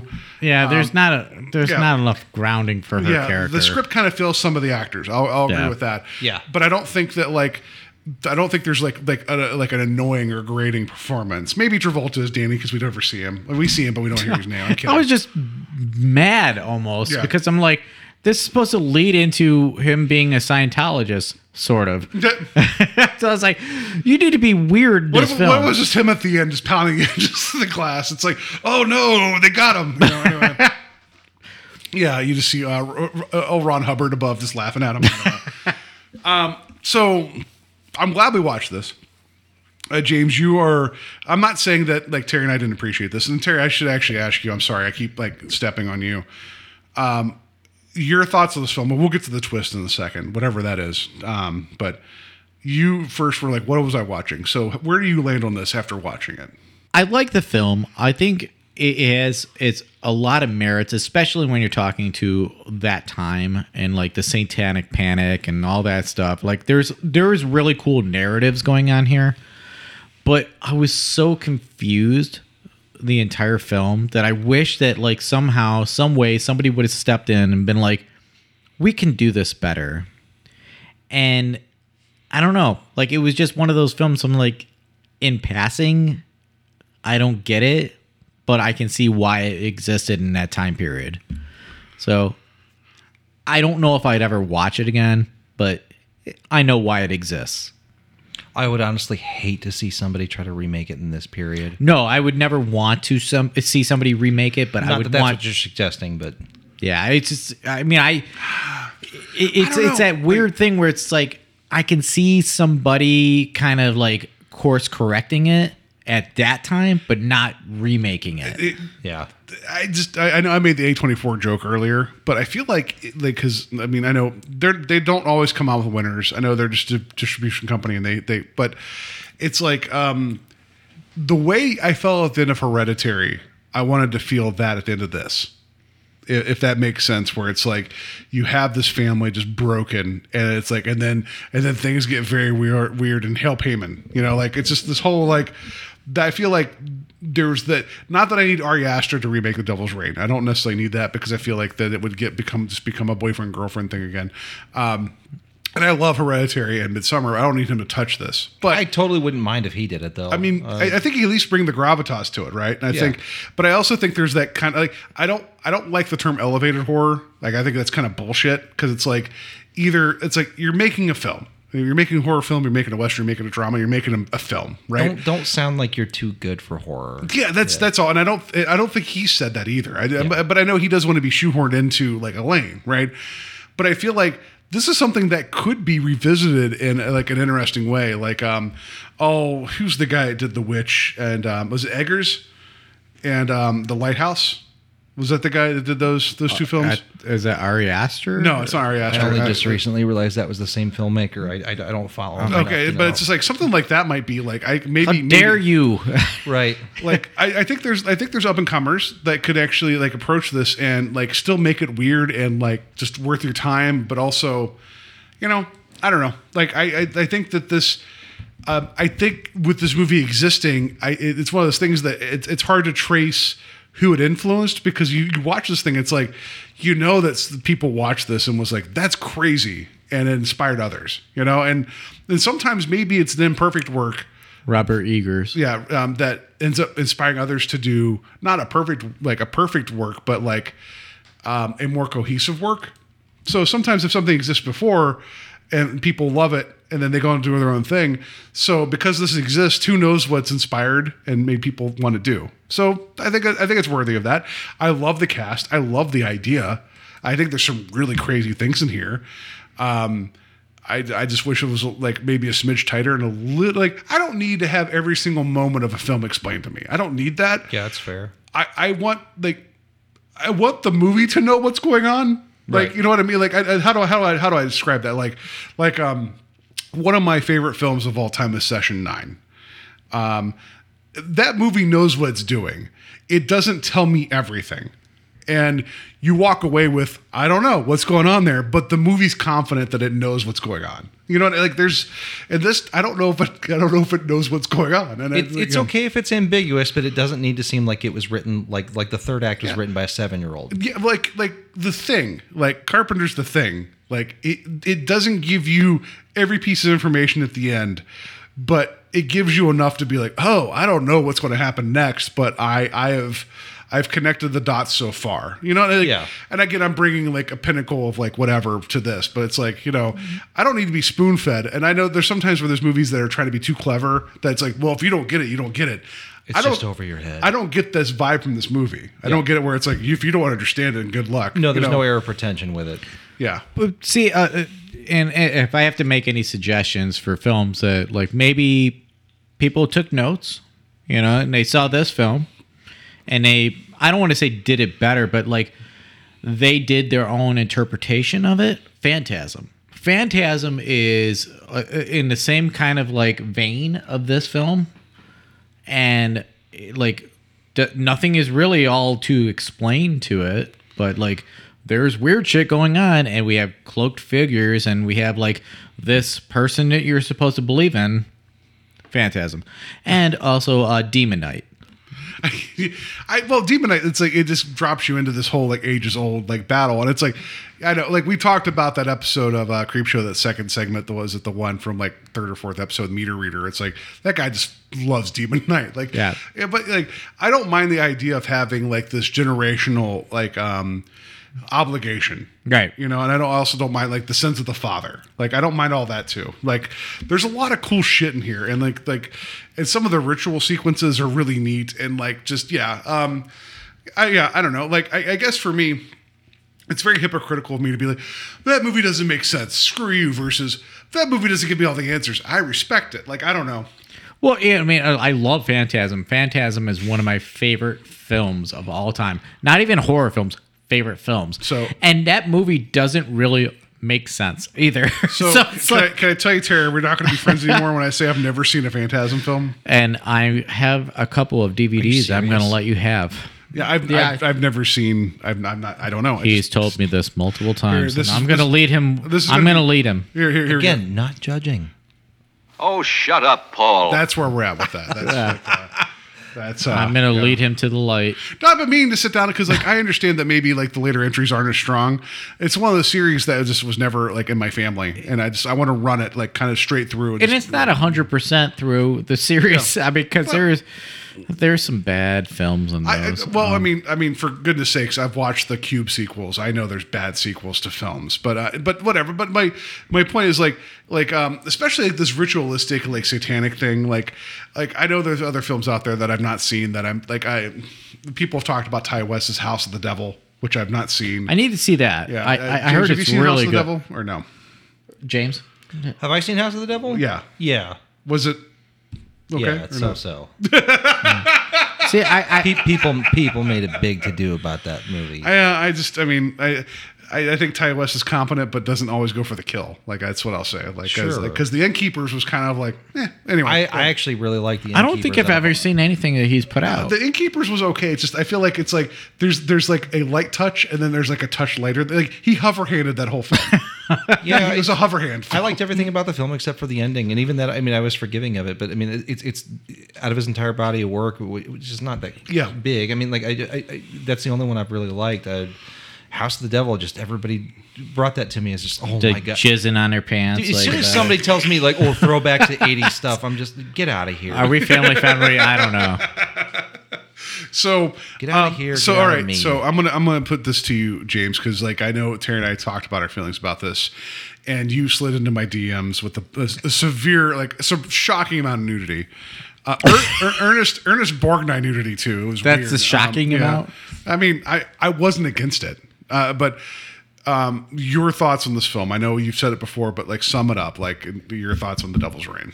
Well, there's honestly a lot of stuff that we talked about here tonight that I never really considered. And again, I guess it's because I'm a lot more forgiving of these the films from this period or whatever. Like when they don't make a ton of linear sense with this, it never bothers me. Part of that's just because of the fact that I don't hold it to today's standards. Fair enough.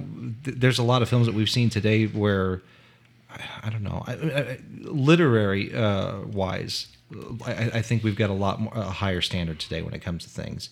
In the 70s in filmmaking, maybe not so much, but yeah, I adore this movie. Big time.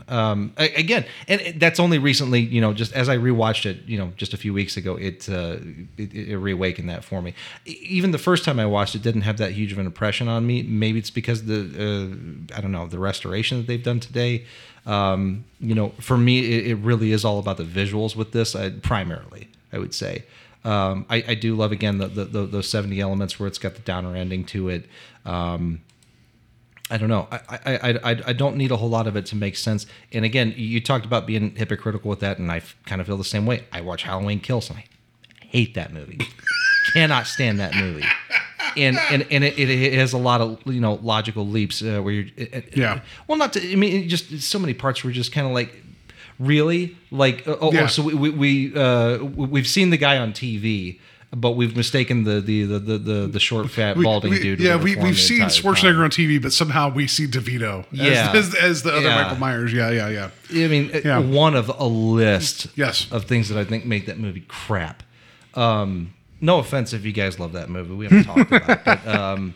But I mean, yeah, I don't consider it my top Halloween film of the year. I'm kidding. I don't know. I mean, like I'm very unforgiving about this stuff today. I guess because of the fact that it's just we've had so many things. We've got a bar set now, like just over the years between here and 75. There's a lot of stuff that's just like that's not okay anymore. You know, That's fair. I mean, I don't mind pushing boundaries. I don't mind like going in different directions and so everything you're saying is right. And it's not that I'm holding it up against now. I'm like, for goodness sakes, Sure. like we watched 5 seasons of The Twilight Zone from like the early 60s, and those are half-hour episodes, and it's not the same thing as this. I get it. But there's a certain amount of like, did people think this through?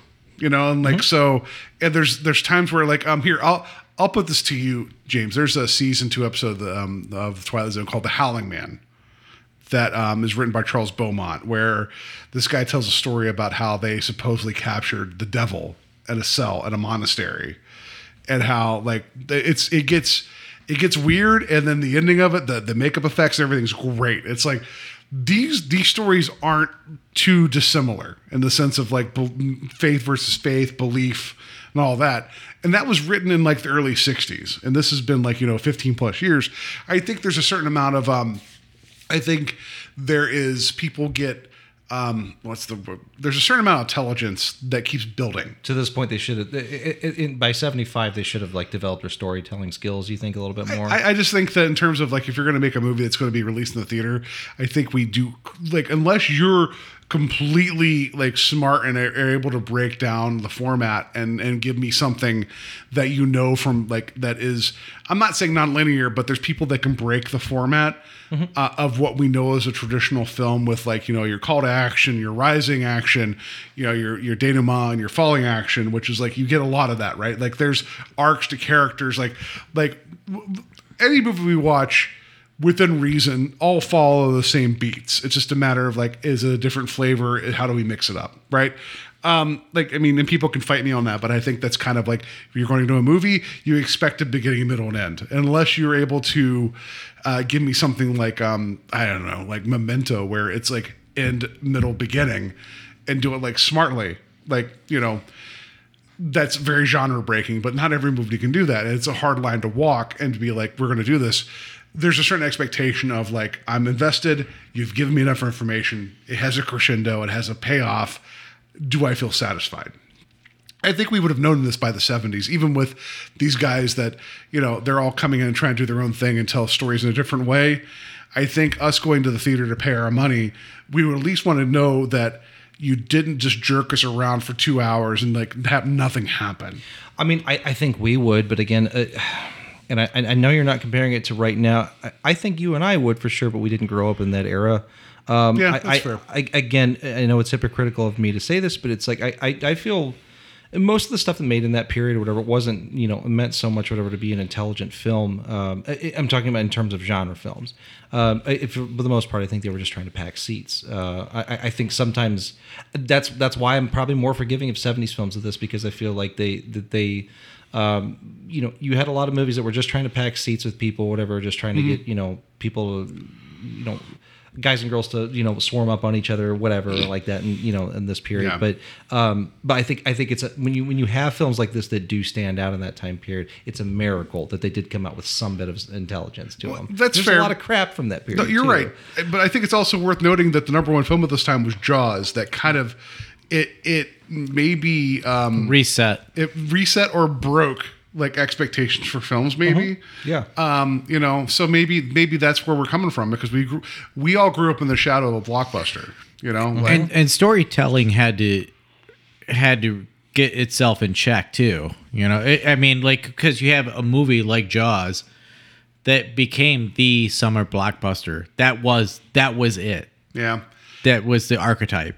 Yeah, you're right. I think maybe I keep saying aloud that I'm not trying to judge us about what came after, but I watched this for the first time this week. So it's hard. Mm-hmm. It's really hard for me to be like, I'm going to meet it on its own terms, which I think I did for the most part. Sure. But you can't, it's hard to not bring the baggage in from everything else you've seen, So, this movie, there's a lot of fun to have. You could do a lot worse for an hour and a half. Hell yeah, especially when it comes to this kind of storytelling. Yeah. So, and maybe we're past spooky season, but this would have been a fun October watch. Yeah. Maybe this is your Thanksgiving watch to be like, I'm thankful that I'm not in Ernest Borgnine's Devil Church. I don't know, but No, I'm glad we watched it.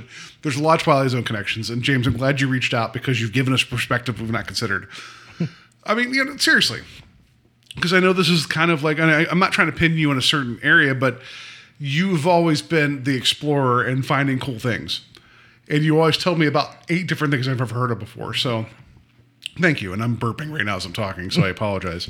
But that's what I do. No, you gave us perspective because I think Terry and I by ourselves have been like, I don't know, Goatman, like Soul Sphere, Shatner. Like it would have been like a haiku, like talking about the film. It would have been weird. Yeah, you bring the highbrow to a lot of the stuff that we don't know. You bring the highbrow to the lowbrow. You guys have spent so much time making me sound like an expert that I'm not. Honest to God, dude, like you really know a lot of like the fringe stuff that we don't know anything about. So we really appreciate you being here. And I mean, it's like, for God's sake, please come back. You own a physical copy of Encounter with the Unknown. Like, one of the worst things I've ever seen in my life, but you own a physical copy of it. Yeah. So you never say no. And there's a certain... And there's an amount of intellect that you bring to the conversation. Now that's not fair to say I say no to a few things. Yeah, that's fair, but it's like... I'm not Nicolas Cage. You don't have nearly the tax troubles that he has. No. But my point is that like I try to take things from the people that I know. Like with Terry, you're very like you always hope for the best, and we'll see what happens, right? Well, yeah. I mean, sometimes I never plan for the worst. I just hope for the best, right? That's and it's just like there's that cynicism in your 20s of like, I'm smarter than everybody. I'm just gonna just punch down the entire time. And it's like as you get older, you realize like that's kind of like that's not fun. It's not fair to anybody else in their conversation, especially if they like something and you're going to come in swinging and tell them why they're wrong. Like I don't. And our listeners, like, why would we want to do that to them either? We want to bring people to the conversation that may know a little bit more than we do. So I always want more perspectives. I always want more, like, because the conversation's more fruitful, interesting, and fun when you bring a lot of different opinions at the table. And I have my hard lines of things I don't like. I get it. Like, we all have our things of like, I'm open, except that. Like, point of interest. Here's the hard line. No, that's not us. That's not going to be us. And we appreciate everybody who brings something to the conversation. If somebody out there enjoys this and maybe wants to talk about something that is similar to this, James is going to be a part of that conversation. He knows it probably. I mean, honestly, I saw you were doing the episode, and I just thought it would be a great way to segue into Brotherhood of Satan that came out in 1971, starring Strother Martin. Next week, Brotherhood of Satan. No, but we'll recommendation right here, right now. Yeah, there you go, sir. So I think that's going to do it. I think we might have actually talked longer now than the movie is, which is that's usually a good sign, right? Yeah, so we did it. Per the show, we got to rate the twist, so we got to figure out like where we're at with that. 1 being, like we saw it coming. 5 being like, what? Terry, where you at with that? I'm going 5 because this movie was batshit crazy the entire time. I'm still picking up my jaw. Okay.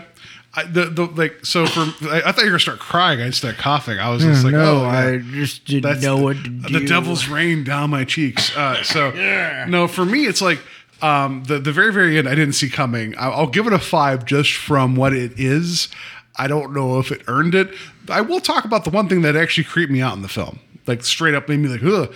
There's the bit where the Tom Skerritt's wife's driving away. And then as she's like driving away, and you have that prolonged sequence, and then the one fate like Ida Lupino comes up from the back seat. I was not expecting that, and I'm just like, because it was so matter of fact. Yeah. Like James, when I had you on Invasion many years ago talking about Exorcist 3, there was the bit of like in the one hospital where you get that jump scare of which God. Still bothers me. I'm like even talking about it right now, I'm getting goosebumps just thinking about it.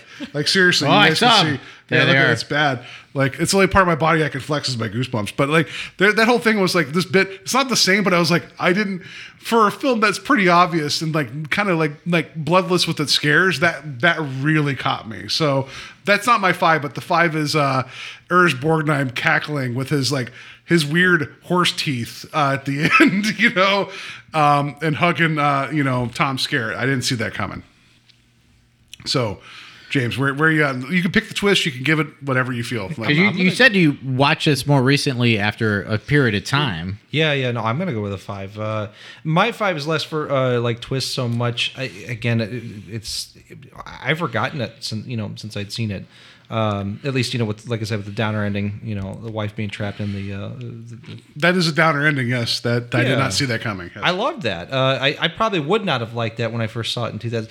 I was much more of a sentimental person in 2006. I hated downer endings. God, when I first saw Funny Games, I hated that movie. I got so much grief from my buddy Justin about that. I've not he seen was the right. original. I've grown to but love that. Was stuff it the now. remake or the original? So, because I've not seen the original. No, I've never seen the original either. I know it's the same. remake. But the end, the ending of that, you're like, yep. So you're done saying now. that your life experiences may have changed you over the years? Probably made me more cynical, more more like you want the downer ending. You're like, listen, Yeah, kinda. listen. I know what I do in day out. People need to pay. I mean, it really just depends. I don't know. I just appreciate them more than I used to. I used to really hate those things. That stuff could ruin my day. Now all it takes is watching a Rob Zombie movie to ruin my whole weekend. But no, it's just like, don't give me that look, Terry. No, that stuff used to really affect me emotionally. I think the downer ending is one of those like tools in the toolbox that if you use it too much in terms of like sure. especially it if becomes a cliche like anything. Yeah, it's like then it doesn't have any effect. Yeah. Right.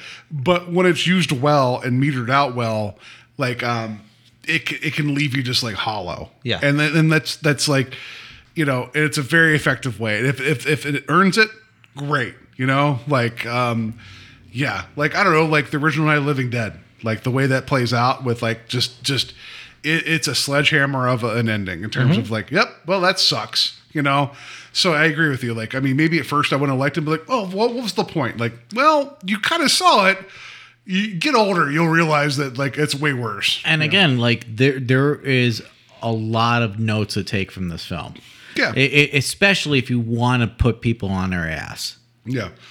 I think this would be a fun movie to kind of put in the background and people just wander through and be like, why is Ernest Borgnine a goat man now? Like, and some of the, like, I wish there's a way to put this on the background, but also have everybody just stop and listen to some of the dialogue. Cause there's some amazing lines in this film, but this is also one of those ones that even if you put it on without like without the sound, but put on like a weird soundtrack, that would be one of those things where the visuals alone would cause people to stop and look at it. Yeah. So the opening credits to the film, I think, also really set a great tone. That's my biggest part of this. I would say why I give it the 5 is for not only, again, like I said, it's visually stunning, color palette, but the tone of the film is really, really good. It's in those opening credits with the Hieronymus Bosch paintings. Yes, it reminds me. That reminds me a lot of the. Is it late 60s Japanese film, Jigoku, Japanese Hell? I will take your word for it. I apologize. It's one that Criterion put that one out a while back. It's a really interesting flick. I'd been trying to track that one down for years because I had no idea what it was. I'd only seen clips of it back in the glorious days of tape trading before YouTube, or when you wanted to see messed up content, you actually had to go to conventions and buy tapes off of people that were under the counter. You want to see Joe Theismann break his thigh repeatedly? Yeah. You couldn't go to just anything to see the Bud Dwyer video. No, it's there was like incredibly eerie scenes of just like suffering and like visions of hell in that movie, and it's ahead of its time for that. Obviously, using the Bosch pictures, the paintings here, which one I didn't know how many paintings Bosch did. They showed all of them. Well, incredible it's paintwork too. Yeah. Like I'm not familiar with that particular artist. The big thing people know is it's a hellscape painting called, kinds of it's things. called Garden of Delights, if I remember right. He was one of those guys that was like around the time of the Renaissance or something, where not Renaissance, a little later, where he would like, here, I'm drunk and I apologize. I did study art history in college years ago.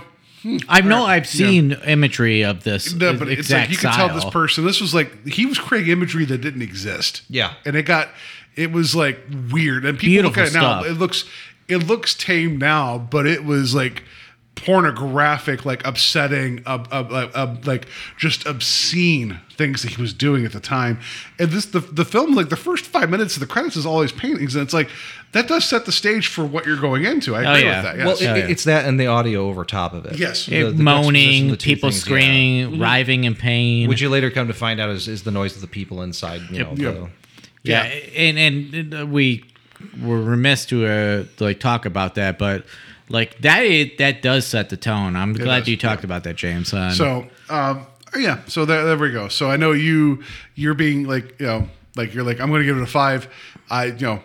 I think in terms of like we always say here on the show that regardless of how I feel about the product, we just like the twist is like good, like 1 through 5, regardless of how I feel about something. I just think that there's a lot here to chew on, and I think there's like multiple twists to get into. So I don't know. I think what else to say about The Devil's Rain other than it is goopy, especially the last 20 minutes. It's a lot of fun. Thank your lucky stars it's not a Lars von Trier film. Otherwise, you get a 6-hour cut of the Blu-ray or whatever. That's just another 5 hours of people melting. You'd probably get 5 hours of people driving through the desert, and then you'd say, "Oh, that's boring to me," and somebody'd say, "Oh, it's just over your head." No. What if you don't what get if we go? Scandinavian What if we filmmaking. do a rip of this where we sneak in like another 2 hours of just the melting sequence? I would rather see and that. put it up for like people to download like illegally, and they'll be like, "Oh, this film's 3 hours long." It's like, is it? Like, that would be just sneaking in more and more melting people. Like, that'd be funny to me. But I'd watch it. I like getting mesmerized by things, and a lot of this film does that. I almost ended this episode with "It's Raining Men" by the Weather Girls, but I did not. Obvious. I thought that'd have been fun, but that's still time. There's still time. There's still time. I picked a different song that I appreciate that you guys may not. So that's going to do it for our discussion about The Devil's Rain. You guys can find it on Shudder right now. You guys can find Creepshow, which we just talked about season 3. So if you guys want to be part of the conversation, which we always appreciate that, check out the movie. Like I said, it is a trip. I hope you enjoyed this conversation. I mean, we put spoilers out there, but that doesn't spoil the movie whatsoever. Yeah. So please don't forget, we have discussed a lot of Twilight Zone. So if you've come here to figure out what our podcast is about, we are primarily Twilight Zone and anthology-based storylines. So soon we will get back to the Twilight Zone at the new year, the 1980s revision. But on our next episode, what are we going to discuss, So here we're going to go. We'll do this. And now, Mr. Serling. So the next episode, so Terry and I, so I do another podcast called Invasion of the Podcast. Terry's he's graciously, appreciated. He's accepted my invitation to come I'm going to on. insert myself. Yeah, he's going to slide in my DMs with a shocking amount of nudity. We're going to go over there for our Thanksgiving episode. He's coming on to Invasion. We're going to be on there with my co-host Steve and my friend Richard. We're going to be talking about the 80s film Chopping Mall. Man. Because high art. Because you know what? During the shopping season, you need to watch Chopping Mall. Yeah, so it's going to be a lot of fun. We're going to be over there for the week. So we're going to be taking the week off here again. But we will post the information for the episode. Please check that out. It's going to be a lot of fun. But after that, we're going to be getting into some of the Masters of Horror series that was originally on Showtime. We're going to be getting into Cigarette Burns. John Carpenter's Cigarette Burns. Yeah, it's available on Tubi and Vudu, and it's available to go easily see. accessible. Yeah, it's going to be a lot of fun. So we're going to get to that next. So in the meantime, you guys could reach us at Strange Highways on Facebook. You can email us directly at strangehighwayspodcast@gmail.com. Wherever you find your podcast, rate and review us. Would be greatly appreciated. If you enjoyed the conversation, the more the merrier. If you're like, hey, there should be more satanic films with Anton LaVey and maybe his line, just let people know. I don't know, got weird. Can I say one more thing? Please. Yes, just to go back to Devil's Rain real quick, please. Definitely go ahead and watch it on Shudder if that's your thing. But buy the Blu-ray from Severin. Yes. Support physical media. Have a library. Yes, and buy a Blu-ray. Be somebody. You be somebody, like Navin R. Johnson, be somebody. Yeah. All right. So yeah, no, support physical media, which I have the Blu-ray, The Devil's Reign. There's all the special features we talked about earlier. Yes, please. And so yeah, Terry, how can people find us otherwise? We are on Instagram, so please find us. We're there. I don't even know how to. You've been listening to this podcast for forever, especially tonight. Find us, please. If you're not on Instagram, if you're on Facebook, I don't know, Friendster, LiveJournal, MySpace. I don't know, wherever. Just wherever. Again, I hope you guys enjoyed the conversation. We enjoy talking about it. This has been a lot of fun. Every week's a lot of fun.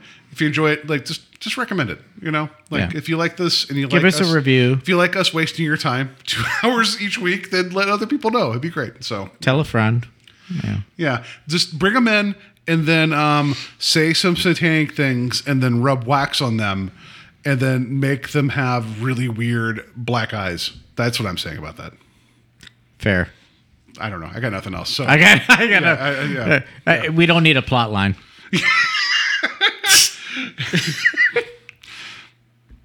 I've got wheels of polished steel. I've got tires that grab the road. I've got seats that selflessly hold my friends, and a trunk that can carry the heaviest of loads.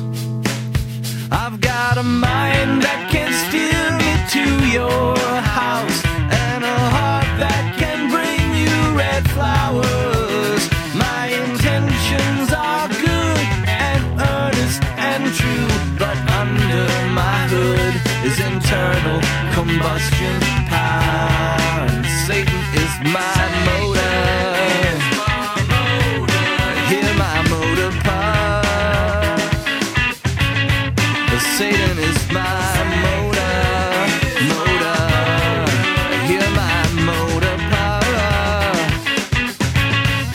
Satan is the only one who seems to understand. I've got brakes, I'm wide awake. I can stop this car at any time.